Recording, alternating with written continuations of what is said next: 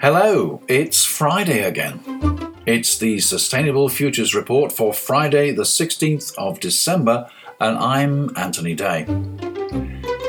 This week I bring you information about smart cities and cybercrime. How safe is your data? About Britain in a spat with the EU. No, nothing to do with Brexit. Grass mills from Ecotricity. The sale of the national grid to foreign stakeholders. Well, part of it anyway. New terrorists on the block. How the contribution of wind to reducing carbon emissions has been underestimated in England. And how the growth of methane emissions is worrying climate scientists. As usual, the text version with links is at anthonyday.blogspot.com. But first, there's been a lot of feedback to last week's item about electric, hydrogen and self-drive cars. Opinion was quite widely divided. Phil Durrant joined many others in pointing out that hydrogen is highly flammable and explosive with very low ignition energy. Someone even said that if there was a hydrogen leak in your garage, a static spark from your pullover would be enough to set it off, and the explosion would take out your house and the ones on either side. Phil also said that mining for rare earth metals is a highly polluting process, and rare earth metals are essential for wind turbines and for high-performance electric motors in electric and hydrogen cars. Michael J. says he still doesn't get the idea of self-drive cars, but others loved the idea and said they couldn't wait. David Abbott came up with a number of points. A driverless car, he says, doesn't even need a passenger. You can imagine manufacturers providing remote access via something like an app so that you can call your car if it is parked somewhere else or send your car to a family member. If that's true, what does it mean for long-term airport parking? It would be cheaper to simply send the car home to park in the drive and tell it to come and meet you at a predetermined time. Also, what does it mean for city centre parking and congestion? It'll be cheaper to simply tell the car to go round the block a few times until you're ready to use it again. But if all currently parked cars start circulating on the roads, it'll create a lot of congestion. Of course, this problem goes away if people rent car time instead of owning cars, but I bet a lot of people don't want to give up on the idea of ownership. Thanks for all your ideas. Please keep your feedback coming to mail@anthony-day.com. I recently attended a presentation on smart cities organised by Women in Sustainable Construction and Property.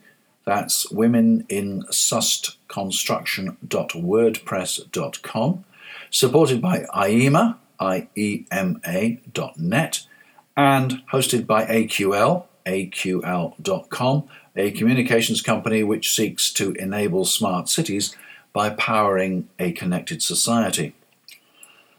Speaker Brian Ablett, one of the few chartered surveyors working on smart cities, explained how the concept could be seen 5,000 years ago. Sumerian cities of that time contained up to 50,000 people, and the successful management of such communities would have depended on the successful management of information and data. It would have needed writing. The sophistication of that society was evidenced by the highly accurate astronomical observations that were made. Evidence has shown that a similarly advanced society could have existed on Orkney at the same time. Much more recently, the British Empire managed data with its network of undersea cables connecting its furthest outposts. An early example of disruptive innovation, as messages which had to be sent to Australia by sea and took 12 weeks could now be sent by cable in 6 hours. Today, the digital revolution, excuse my cliché, represents a step change, another cliché, in how we handle data. Robotics and digitization help us to respond specifically to need, investing resources where they are most required.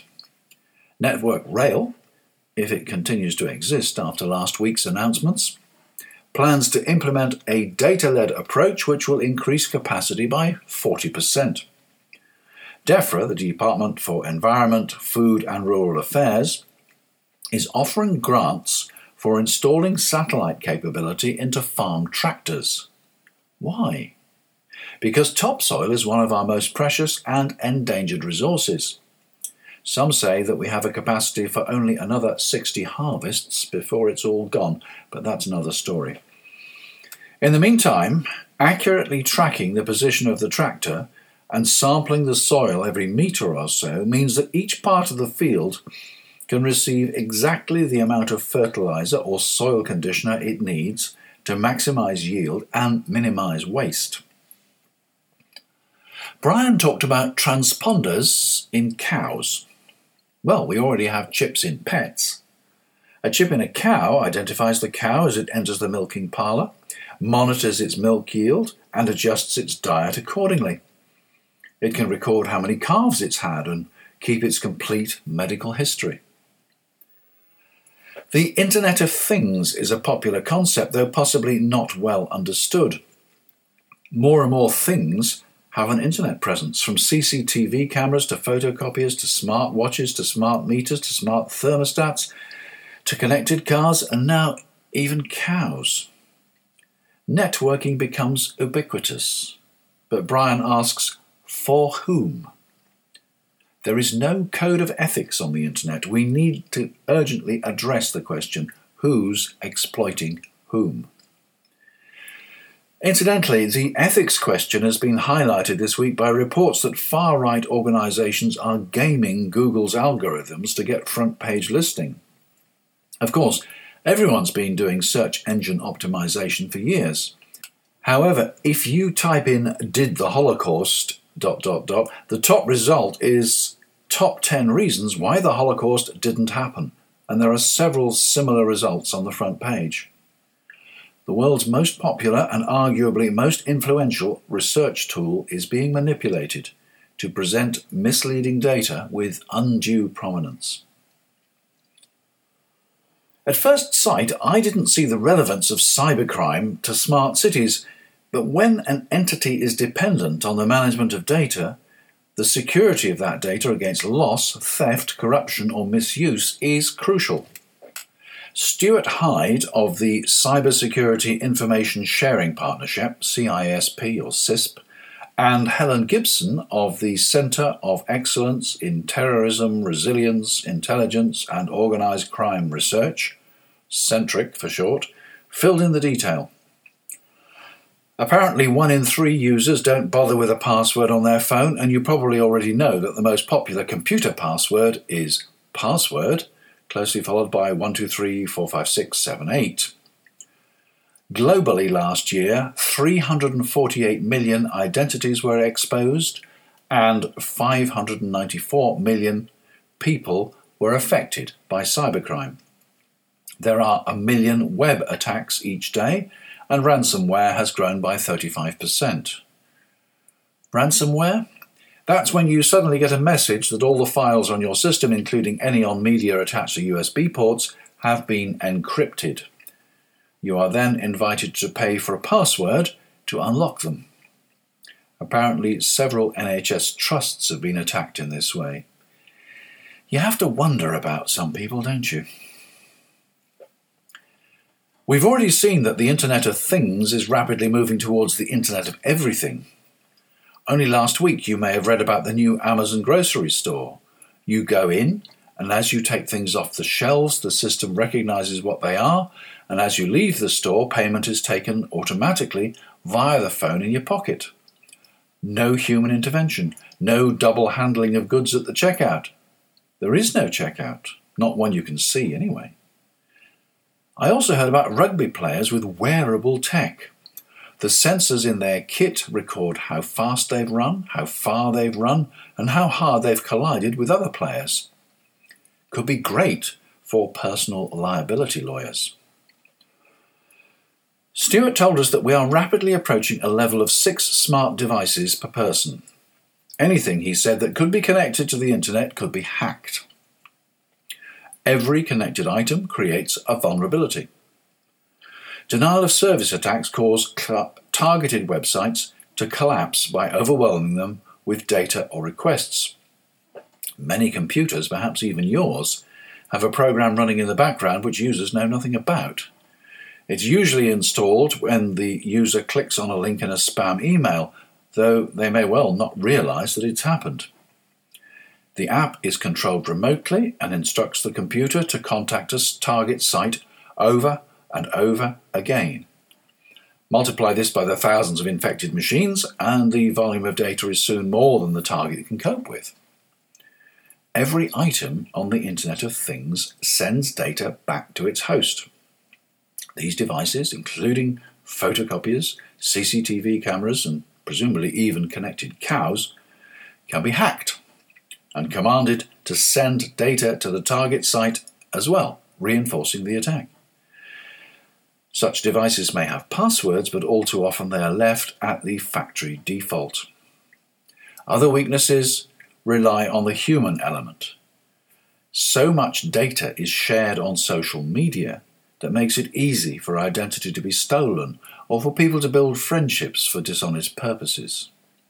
Befriend, engage, gain confidence, request fulfilled, person disappears, usually with a large chunk of your money. In other cases, people are led to defraud their organisations and threatened with exposure unless they do it again and again to pay off what's effectively blackmail. The cost of internet fraud has been estimated at $388 billion. Of course, the biggest hits are taken by the corporates, and there are many rumours that the banks and other organisations never admit the full extent of their losses because they cannot afford the damage to their reputations or to lose the confidence of consumers. Only this week, Yahoo admitted that it had been hacked back in 2013. Stuart told us that not enough organisations are testing and running exercises to close loopholes and limit damage if cyber attacks occur. He quoted TalkTalk, the phone company, which was fined £400,000 in October for losing 156,000 customer records to hackers. They were clearly not ready to respond to the attack, and their PR and attempts to restore customer confidence were remarkably weak. Do you remember the interviews on the news? TalkTalk's profits were cut in half, although CEO Dido Harding's total income rose to $2.8 million in 2015, up from just over $1 million the year before. There must be some logic there somewhere. Fortunately, we're not alone. Stuart told us about the National Cyber Security Centre with its aim to defend, deter and develop ever stronger defences. It runs the Cybersecurity Information Sharing Partnership, CISP. CISP is a joint industry and government initiative set up to exchange cyber threat information in real time in a secure, confidential and dynamic environment, increasing situational awareness and reducing the impact on UK business. Any organisation can join CISP, which provides engagement with industry and government counterparts in a secure environment, early warning of cyber threats, ability to learn from experiences, mistakes, successes of other users and seek advice, an improved ability to protect their company network, access to free network monitoring reports tailored to your organisation's requirements. Find out more at allthews.ncsc.gov.uk/CISP. That's ncsc.gov.uk/CISP. There's also a wealth of information for both personal and corporate users at getsafeonline.org. That's getsafeonline with no spaces.org. And now some more about clean air. Sky News reports that the UK is at odds with the EU, and this is because, like 6 other member states, the UK has not taken action against Volkswagen for falsifying the results of emissions tests on its cars. The UK is bringing in real-world tests for emissions next year because laboratory procedures fail to give an on-the-road measure of fuel economy and exhaust levels. The Department for Transport said in April that none of the 37 top-selling diesel vehicles met legal limits when tested on the road. It's not clear why the government is not taking any action against VW, especially as it has recently been directed by the courts to take action to improve air quality. Surely getting compensation for consumers from a foreign car manufacturer must be a vote winner, if nothing else. Nevertheless, while tougher laws in the US have so far secured financial commitments from VW topping $15 billion, the company has consistently refused to pay compensation to owners in the EU, 1.2 million of them in the UK alone. It has promised fixes for all vehicles by late next year, but consumer groups argue that is pitiful when resale valuations and other factors are taken into account.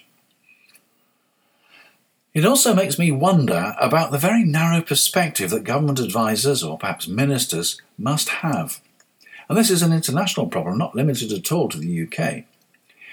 For example, CFCs were found to be damaging the ozone layer, so they were banned and replaced with HFCs. HFCs are now banned because it's been recognised that while they don't damage the ozone layer, they are thousands of times more potent than CO2 as a greenhouse gas. Why didn't anybody spot that? Diesel cars were promoted by governments as much as manufacturers because they can produce less CO2 than petrol cars.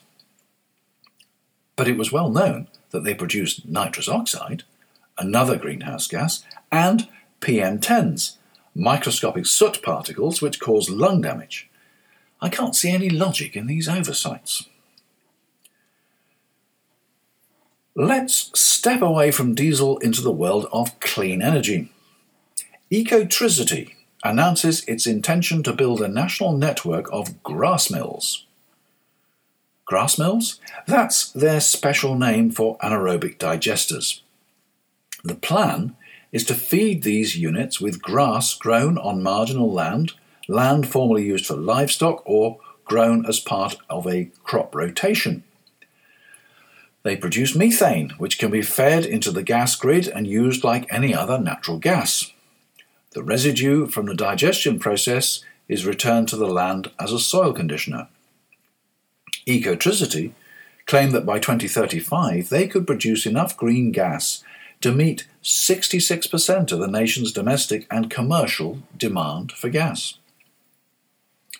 Unsurprisingly, the organisation is not in favour of fracking. Among other sites, it has applied for permission to build grass mills at Preston New Road and Roseacre Wood in Lancashire, sites where the government has approved fracking in spite of strong local opposition. It will be very interesting to see whether the locals support the grass mills or whether they are simply opposed to any sort of industrialisation near their homes.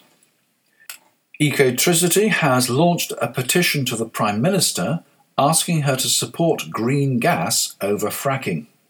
If you want to add your voice, go to change.org or find the campaign for green gas on the Ecotricity website.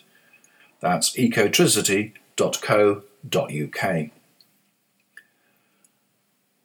It's often difficult to remember that CO2, carbon dioxide, is not the only greenhouse gas. Methane, for example, has 23 times the warming effect of CO2. In this month's Environmental Research Letters, the authors report that unlike CO2, atmospheric methane concentrations are rising faster than at any time in the past 2 decades, and since 2014 are now approaching the most greenhouse gas intensive scenarios. The reasons for this renewed growth are still unclear, primarily because of uncertainties in the global methane budget. New analysis suggests that the recent rapid rise in global methane concentrations is predominantly biogenic, most likely from agriculture, with smaller contributions from fossil fuel use and possibly wetlands. Additional attention is urgently needed, they say, to quantify and reduce methane emissions. Methane mitigation offers rapid climate benefits and economic, health, and agricultural co-benefits that are highly complementary to CO2 mitigation. There's a summary of the paper on the phys.org website, that's phys.org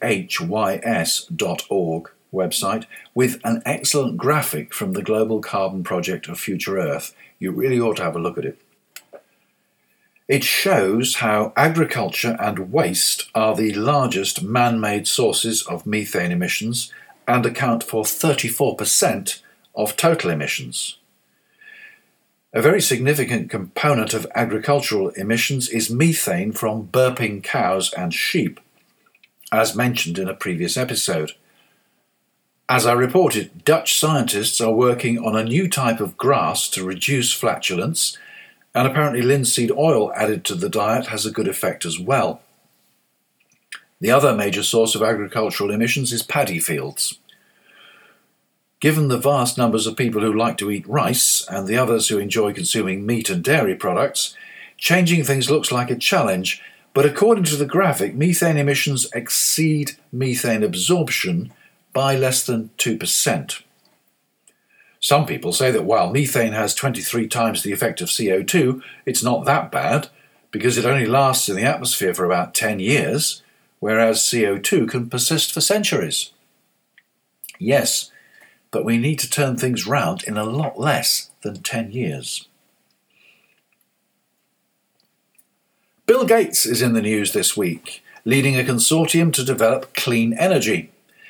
He's joined by Jeff Bezos, George Soros, Richard Branson, Michael Bloomberg, Mark Zuckerberg and Dr. Priscilla Chan, and a dozen or so other entrepreneurs and investors.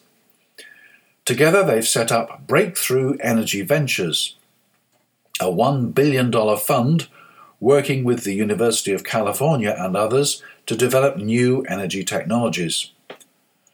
Our goal, says Gates, is to build companies that will help deliver the next generation of reliable, affordable, and emissions-free energy to the world. The investment approach of the new venture is meant to be both broad and scientific, and it will last for 20 years, helping startups in the earliest stages of development, as well as companies already at the commercialization stage, across energy sectors including electricity generation and storage, transportation, industrial system use, agriculture, and energy system efficiency. This could be seen to be a bold move, given the strong climate-skeptic noises coming out of the Trump transition team. Still, if it didn't make sense, and above all business sense, these entrepreneurs would not be involved. My only question is, will $1 billion be enough? More at all the W's b-t.energy. Yes, it's one of those new domains, so it's b-t.energy.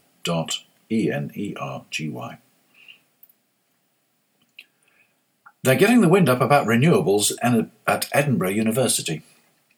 They're concerned that the contribution of wind power in terms of both energy and carbon savings has not been accurately reported. Over the 6 years from 2008 to 2014, energy generated from wind in the UK has saved some 36 million tonnes of carbon emissions, which is equivalent to taking 2.3 million cars off the road. Engineers from the university have suggested that government estimates have been underestimating the carbon savings of wind farms in Britain by more than 3 million tonnes over the period. Using real output figures from the national grid, the researchers believe that they have created a comprehensive picture of energy demand from various sources. They suggest that the data should lead to greater investment into wind energy to enable the Scottish and UK governments to meet carbon emission reduction targets. Scotland has been leading the charge on this front, with wind farms managing to generate 100% of the country's energy demand, by that they probably mean electricity demand, for 2 full days in September this year. Currently, the UK is not even halfway towards achieving the target of 12% of energy needs for heat generation coming from renewable sources, while the proportion of renewable energy used in transport has fallen from 4.9% to 4.2% over the past year. More at edie.net/ uk/news. Some people are not altogether happy that the UK's infrastructure should be in private hands. They believe that critical services like electricity and gas, water, the railways, and of course the National Health Service should always be in public ownership.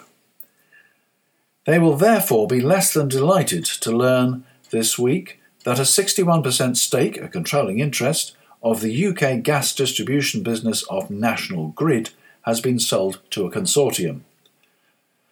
A consortium led by Macquarie, the Australian Investment Bank, and the China Investment Corporation. And finally, are you a terrorist?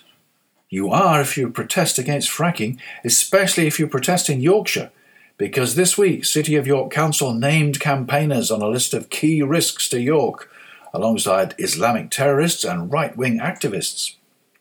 The BBC reported, according to council documents, the counter-terrorism local profile for York and North Yorkshire highlights the key risks to York as evidence of activity relating to Syria, presence of the Kurdistan Workers' Party, anti-Israeli pro-Palestinian activity, hunt saboteurs, animal rights, anti-fracking, and extreme right-wing activity. However, anti-fracking protesters are not seen as a terrorist threat, according to North Yorkshire Police. So that's all right then. Or is it? In fact, according to the newspaper, other councils, schools and a police force have listed anti-fracking campaigns in documents about the PREVENT programme, which is part of the National Counter-Terrorism Strategy. The government PREVENT strategy states, "It is vital that our counter-terrorism strategy contains a plan to prevent radicalisation and stop would-be terrorists from committing mass murder. Osama bin Laden may be dead, but the threat from Al-Qaeda-inspired terrorism is not." It sets out 3 objectives. Respond to the ideological challenge of terrorism and the threat we face from those who promote it. Prevent people from being drawn into terrorism and ensure that they are given appropriate advice and support. And work with sectors and institutions where there are risks of radicalisation which we need to address. All in all, nothing whatever to do with fracking, or for that matter with hunting. Sounds like an excuse for stifling free speech, and the government is already facing a legal challenge on that point. Fortunately, the Home Office has issued a statement. PREVENT is about safeguarding people at risk of being drawn into terrorism. Support for anti-fracking is not an indicator of vulnerability. That's it for the penultimate Sustainable Futures Report of 2016. Next time, there will be a review of the 38 episodes and 100,000 words that I've published this year. Yes, this is Anthony Day, and that was the Sustainable Futures Report, part of the Better World Podcast Collective, and brought to you without advertising, sponsorship, or any form of subsidy. Bear me in mind if you need a conference speaker, a host for your awards ceremony, or a webinar facilitator. I'm Anthony Day. You can find me via mail at anthony-day.com. For now, until next week's Sustainable Futures Report, have a good week, get all that Christmas shopping done, and goodbye.